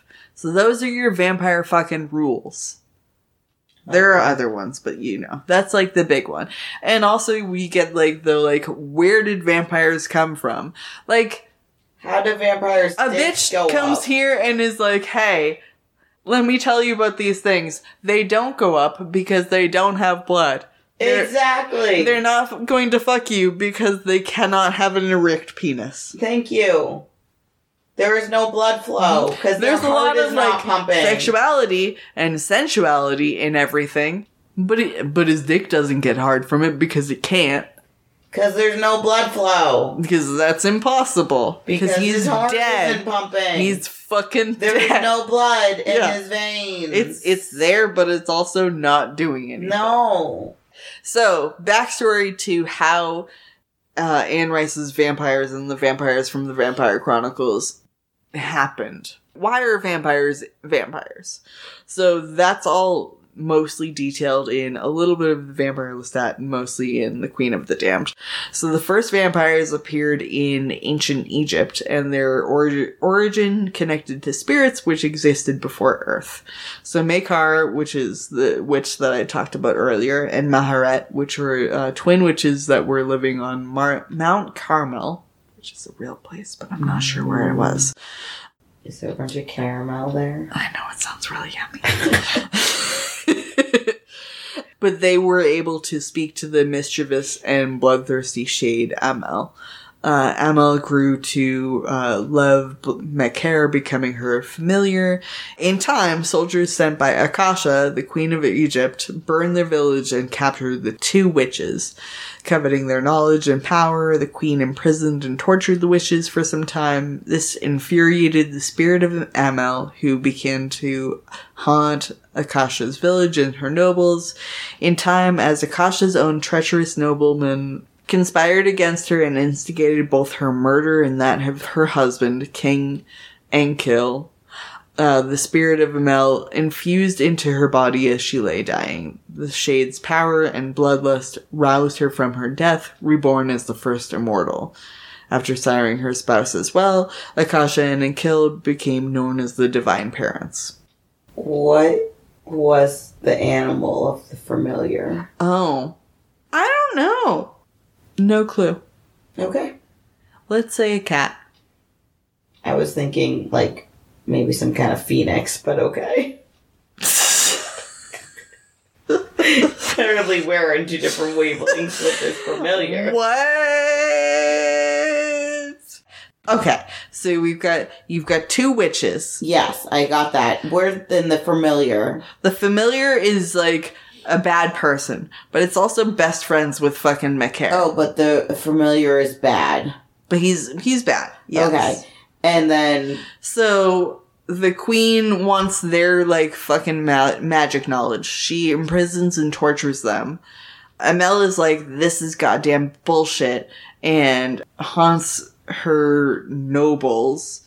Basically, Amel haunts her nobles, has her murdered by her nobles, and then haunts both her and Enkil, her husband's bodies.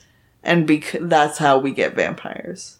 Is it much more complicated when I explain it? Yes. Okay, sure. So the twins that you're talking about, yes, is Maharet and Macaire. Wait, are they two. still alive? Yes. Okay. So they're alive in Queen of the Damned. So they're old as fucking shit. So this queen bitch Akasha was being selfish. Yes.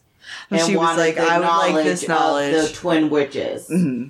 And they made friends with a cool devil who was like, nah, bitch. The twin witches made friends with this cool familiar and was like, nah, you tortured us, fuck you. Yes. And this devil familiar was like, nah, these bitches are my friends, so I'm gonna haunt the fuck out of both of you even though you're both dead, and somehow you became vampires. Yeah.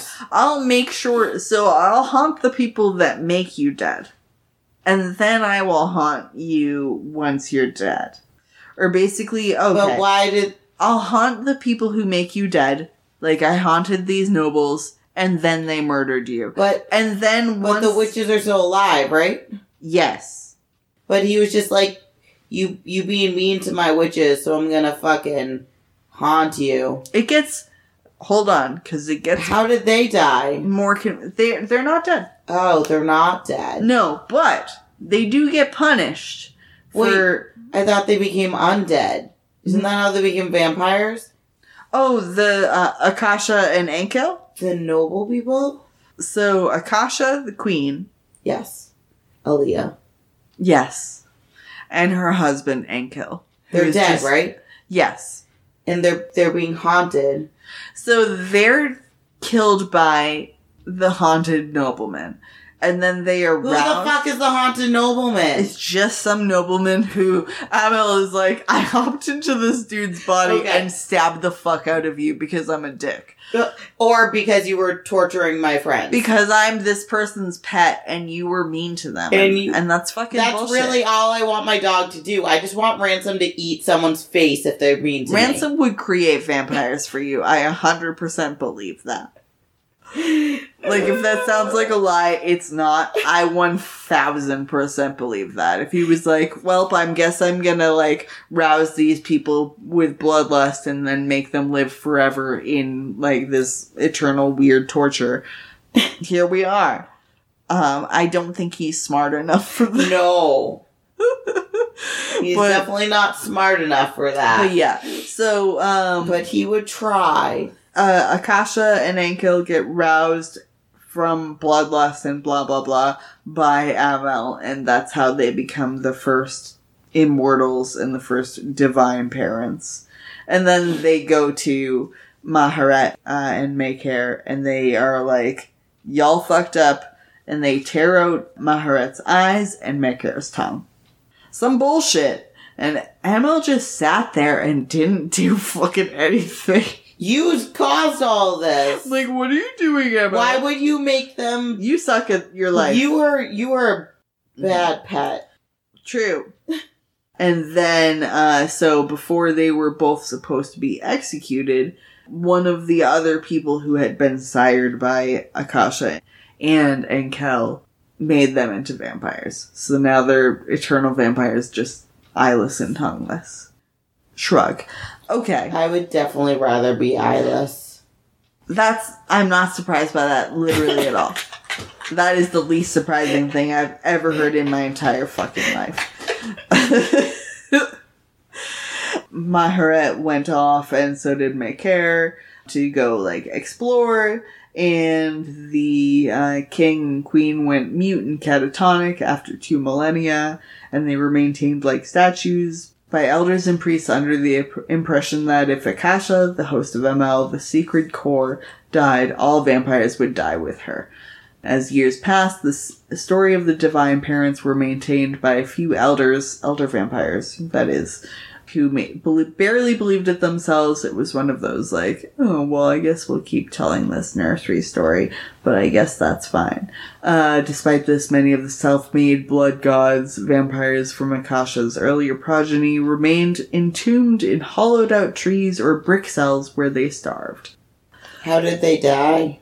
So, a lot of the early vampires, like, you have to, like, really, really starve the absolute fuck out of them or put them in the sunshine for, like, a while before, if they're actually gonna die. And even then, because they're so goddamn old and powerful, it's a shrug. They might not. So... I was just really laughing mythological things a lot of times. They're like, the older they are, the more powerful they are. And I'm like, when things get old, they die. Yeah.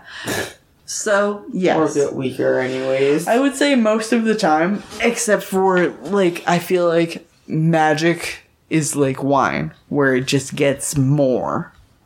As it just builds as you get more time to it. So, I feel like it makes more sense for something to get more and more powerful as it gets older. I mean, it can get more frail. That's not, like... But also, if you're getting... Like, that's Akasha turning into, like, some iron, like, beast who, like, you're not gonna fuck with because, like, she's just eternal at this point. In fucking 1985, she's still around after however many goddamn fucking years. And it's like, oh, it's a big goddamn shrug. There was the Common Era, and early in the Common Era, Basically, over the course of 2 millennia, they became to be known as legends, as Marius, who is somebody who came before Armand and all of them. And those who must be kept talked about them and just put them in, like they were something that was so old and ancient that it became legend. And Maharet would occasionally come back to her village, and she would record down to check on her descendants and stuff like that. They talk about her descendants in Queen of the Damned. So Anne Rice's vampires differ in a lot of different ways. Do you think she chose A names just because her name was Anne? I don't know. We've got Akasha and Armand, but you've also got Lestat and Lewis and Macaire and Maharet. What's the fucking familiar's name? Amel. Is that an A? Yes. I need a fucking... I was gonna say, I want to know what everybody's name means now. I bet you anything, Anne Rice was one of those people who was like, let me see about this person's name and what it means. Yeah. Because that's important to me, because I am a big goddamn nerd. I feel like my brain is fucking Charlie from Always Sunny on the fucking board. Trying to put all these fucking names of people and storylines together. Here's a fun fact about Anne Rice. So Anne Rice was actually, when she was born, her mom named her Howard after her dad, because she thought it was going to get her ahead in life. And then when she went to kindergarten, she just told everybody her name was Anne, and then she changed her name later. Yeah, that's the thing I learned today. So, Anne Rice's vampires differ in many ways from their traditional counterparts, such as Dracula. And I would say, so you've got Dracula and, like, Anne Rice as far as people who have formed our fucking vampires for what they are, like, today. If you're getting Dracula through the, like, view of Anne Rice, he's way hotter. I just think, make people hotter. Always make people hotter. If we have to deal with it. Anne Rice's vampires are unaffected by crucifixes, garlic, a stake through the heart, or holy water.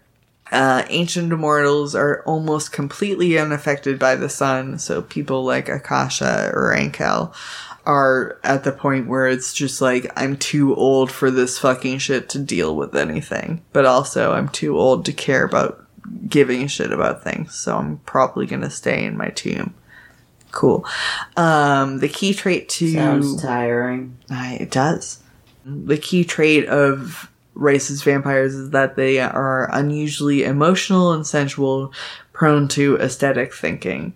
This lends well to artistic pursuits such as painting, writing, and singing, all of which are refined by their eidetic memory and their heightened beauty.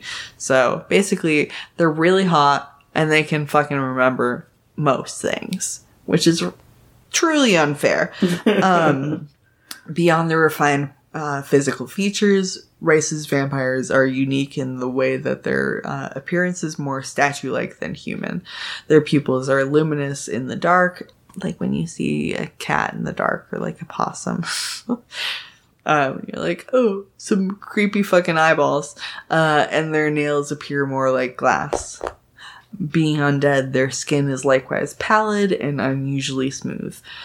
Additionally, upon being sired, the vampire's body is essentially frozen in the state in which it died. Their hair and nails cease to grow. If they're cut, they will quickly grow back. The undead possess no bodily fluids other than blood, as they are purged following death. While virtually all other internal bodily functions expire, Rice's vampires still possess a noticeable heartbeat, albeit considerably slower than that of a living heart. Obviously, since they don't have a lot of blood unless they are eating regularly. It's weird that their hair and nails grow back. You just think they wouldn't grow. Yeah. You think if you cut your hair, well, I hope you like it because you stuck with it. I think it's just like It's less a, like, science thing and more like you were eternally stuck as the thing that you chose to be when you died. Wow. You know, I feel like less of her stuff is, like, a scientific thing and more of a, like, existential look at, like, how it would be to... I'm a very apparently science-minded person. I mean, you're not wrong and unfair there, but, like, also the idea of, like, cutting off all of your hair and waking up with it being the same fucking length.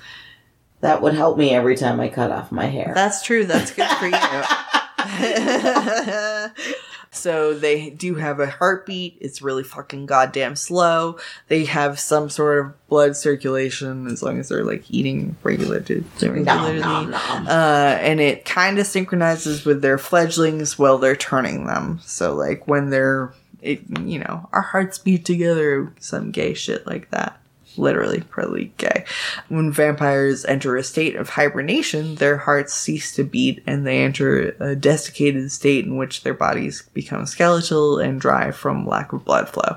So for a little while in the vampire Lestat just pops into a grave and is like, I'm depressed, I'm just gonna lie here until I'm dead. And it doesn't work, he doesn't die, but also he becomes, like, gross and gray.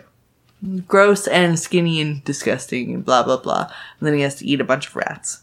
Blood starvation, like I literally just said, can also trigger them becoming this, like, gross thing. And removing their hearts from their bodies is something that can kill them. Despite the differences between Dracula and racist vampires, they do share some similarities with mainstream vampire fiction. Supernaturally strong, can move faster than the eye can see. Their senses are heightened and they can heal from any injury. Any injury short of beheading, even reattach limbs. You gotta pick that fucking shit up and pop it back on, but, like, it'll reattach. The act of feeding is highly sexualized in Rice's novels. Vampires both crave and need blood to sustain their unlife. While they can feed on animals, human blood is more nourishing. As they age, they're able to resist the urge more to the point where elders can feed only for pleasure if they want to. I don't know how long you have to fucking live to be an elder vampire. You hit an age in there. So And I assume that, like, because Anne Rice is who she is, that she has some sort of, like, a chart somewhere in her, like, fucking computers that says, okay, these people are elders because they've reached this long or they've, like, eaten this many old people or blah, blah, blah. You need a baby, you go right up. Like, if you're gonna, like, if you're gonna, like, chomp on Akasha, then you're gonna get that good, like, old vintage blood. I don't know that Anne Rice talks a lot about eating babies besides Claudia, who is a child. You were ready for that. I wasn't.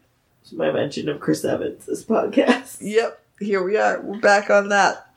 So, as with most vampire fiction, all the undead were originally human. To sire a fledgling, maker must feed upon a victim unto the point of death. They do that, like, I feed upon you and then you drink some of my blood, blah, blah, blah thing. You know, I feel like that's pretty... typical. Thank you. In, like, the vampire thing, as their body expires, they must resurrect as a newborn immortal. Fledglings retain all the memories and mannerisms they had in life. However, these usually fade or change over time as they acclimate to their new existence, which, like, that's pretty fair. That's just living, regardless of whether you are a vampire or not. Whether you're breathing or not. Yep. Many young vampires experience existential crises or crippling depression as they learn to cope with their isolated nature. Fair. So, some vampire therapists out there. Her legacy is apparent whenever you, or perhaps you're less, like, sporty teenagers, and this is a quote, which is not me writing about less sporty teenagers. As a person who was a less sporty teenager, develop a new crush on a new fictional vampire. So you've got any of, like, basically anything that's come out from the fucking 80s. with vampires has been influenced by Anne Rice. Buffy and all of that shit. You've got the Lost Boys. The fact that Louisiana has become, like, more of a vampire place instead of Transylvania is an Anne Rice thing, because Lewis is from fucking Louisiana. And so is... Yeah, exactly. And that is specifically because Anne Rice decided that Louisiana was going to be her place because she was from New Orleans. Also, Anne Rice was one of the first people to suggest that vampires could be fucking cool, which is wild and weird. She took a spent literary and movie genre that was still fixated on creepy Eastern European counts and a Bela Lugosi slickness, which by the 1970s had been diluted by Halloween camp. You've got your fucking monsters, you've got all the, like, Dracula meets Abbott and Costello and all that goddamn fucking shit. Fucking Count Chocula. And imbued this soullessness with soul. And then, like, Rice, whose side gigs included writing erotica under feathery pen names such as A.N. Roquelaire, also made her bloodsuckers vulnerable and sexy, which is to say that she took the metaphors that were plainly evident in vampire lore and gave them an urgent and even enthralling relevance. And, like, yeah, she made New Orleans a place where it was like, also, there's vampires here. This is a thing that was classic. Her descriptions of everything that's happening, but especially of, like, the French Quarter and, like, how it smells and how it feels and that sort of thing are, like, so rich and, like, it like, feels like you're there even if you've never been there. It's so good. I have to reread all of this goddamn shit and I'm really excited too. But yeah, so you've got fucking poor Lewis, who is like, I've kind of a little bit been seduced into vampirism by handsome and very sadistic Lestat. And what is our relationship? Are you my sire? Are you my lover? Are we enemies? It's a big goddamn question mark. It's a fucking nightmare. Like, I ate that goddamn shit up. So in Interview with the Vampire, Anne Rice was also writing because, she'd lost her young daughter, at like 6 or 7 to leukemia and blood cancer, which is leukemia. Okay. Not ideal, but I just wanted to hammer down the blood part, which, like, is most evident when Lewis creates the vampire daughter, Claudia, who now you've got your 2 dads and a daughter, and it's also basically Lestat's being like, well, what if we have a kid to keep us together? And it's like, it didn't work, and everyone is miserable. Especially your poor fucking child, who is not actually a goddamn child. She's a person who keeps growing older. But is stuck in a child's body. Yikes. Okay. So yeah, Anne Rice and Bram Stoker, those are basically our authors who have completely defined what vampire mythology and culture are. Were there stories before these, and were there stories that were different? Yeah, but, like, they weren't as important. Stoker's Dracula was as much a feral creature as the historical figure from whom Stoker borrowed the name, but Rice's characters came from her imagination and they were significantly more human. They were much more vulnerable. They contemplated existential horrors, averted their eyes when loved ones died, and debated the ethics of nutritional hemoglobin straight from the tap. It's like, how are we supposed to deal with this? We are technically humans who are no longer humans, who have been made into monsters, who are supposed to feed off of our fellow humans. And it's something where we really have to, like, think about it. Interview with the Vampire was originally a 38-page story that Rice wrote late in 1968 through 1969, but she extended it out of grief in 1972 after her 5-year-old daughter, Michelle, died. Her tortured personal reality is where basically modern vampire art was birthed. And Louisiana, as I kind of also talked about already, is basically Anne Rice's Transylvania. Because she grew up there and knew it really well, it wasn't so much that something she had to research, it was something that she always knew. She was very, very actually well known in Louisiana, and she used to have like big Halloween parties where she would come in, and sometimes she would come into book signings in Louisiana in a fucking coffin. And I'm like, I love you so extra. Fucking much. So extra. I love it. Oh my god, I love it so much. But yeah, because of Rice, Louisiana is now associated with vampires. Charlene Harris's Southern Vampire Mysteries, which is where True Blood came from, takes place in Bontemps? They say it Bontemps. I honestly can't remember. Yeah, Louisiana. Basically, they have a lot of like vampire lore there now, and that is specifically because of Anne Rice, which is pretty fucking sick. So Anne Rice's vampires weren't the first, like, regretful bloodsuckers. In interviews, Anne herself cites Gloria Holden's ambiguously carnal Countess Maria Zaleska in 1936 Universal Horror Dracula's Daughter as an inspiration. And also Dark Shadows Barnabas Collins went as far to bribe a friendly scientist to try and reverse the process to turn him to undead. And even Dracula in 1945, as John Carradine went to try and cure vampirism. So, like,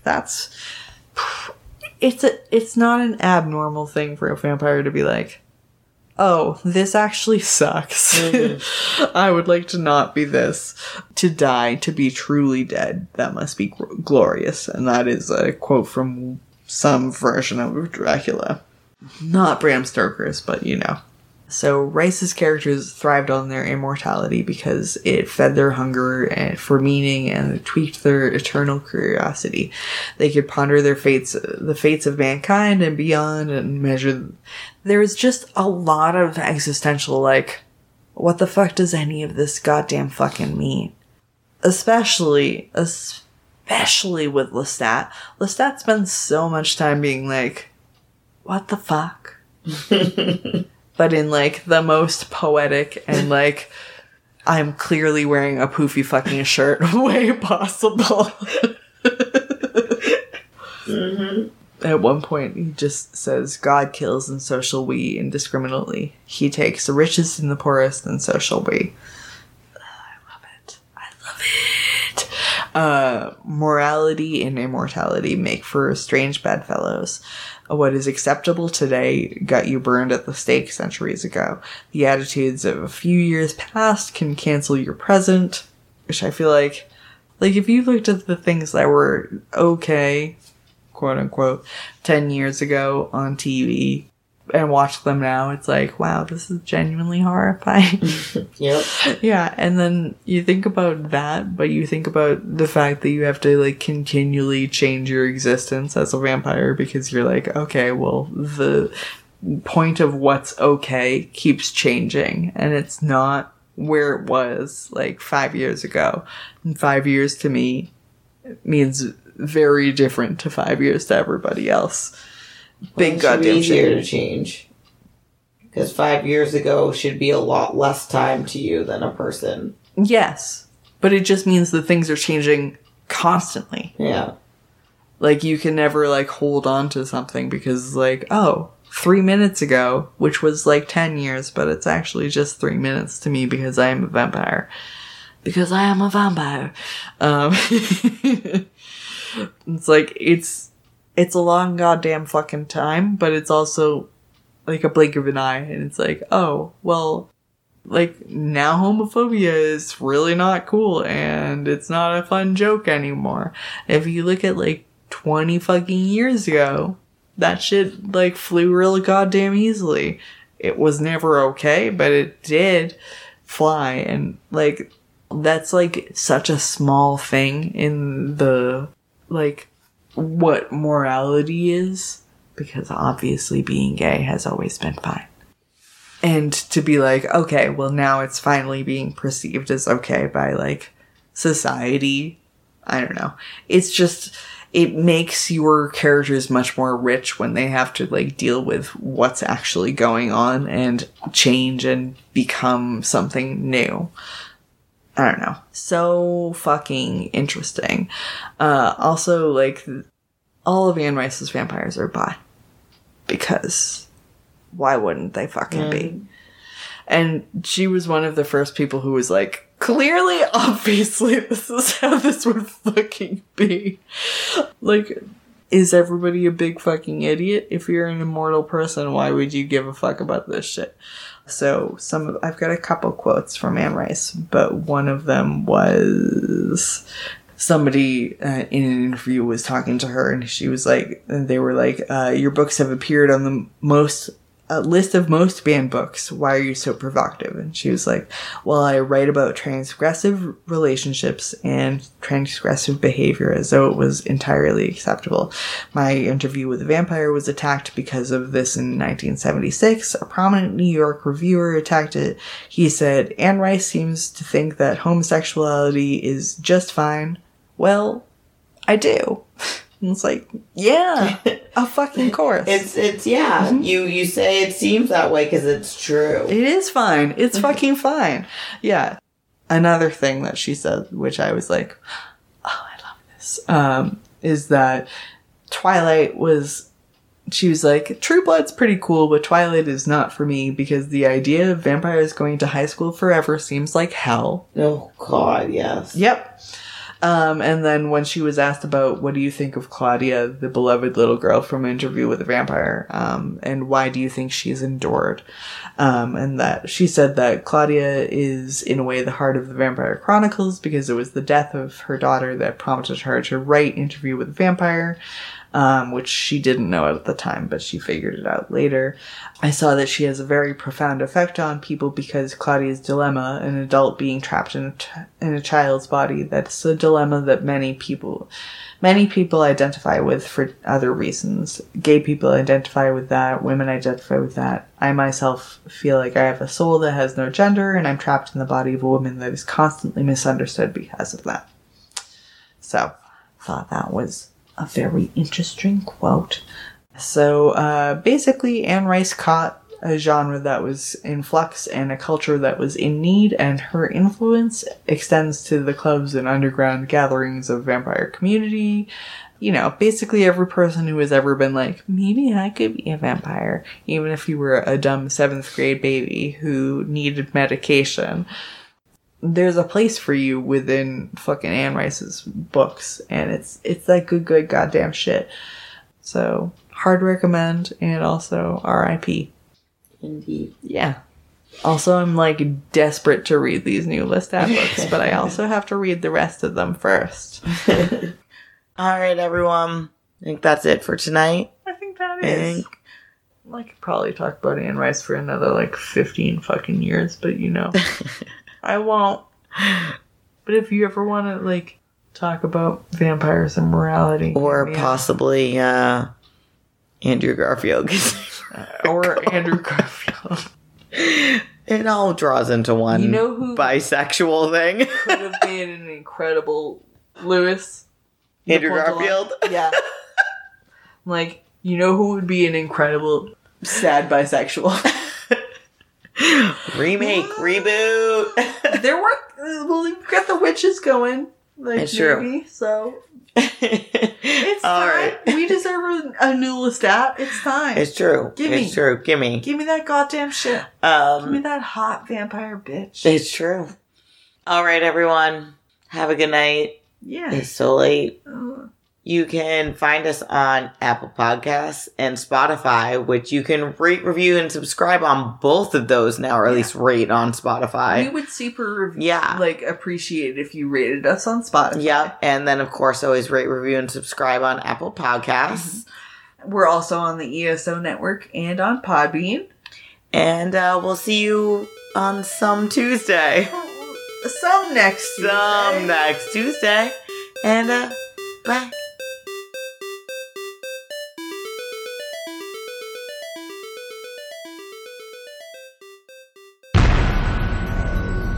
This has been a broadcast of the ESO Network. Be part of the crew and help support our shows by donating to our ESO Patreon or by shopping at the TeePublic store, which can all be found at esonetwork.com. The ESO Network, your station for all things geek.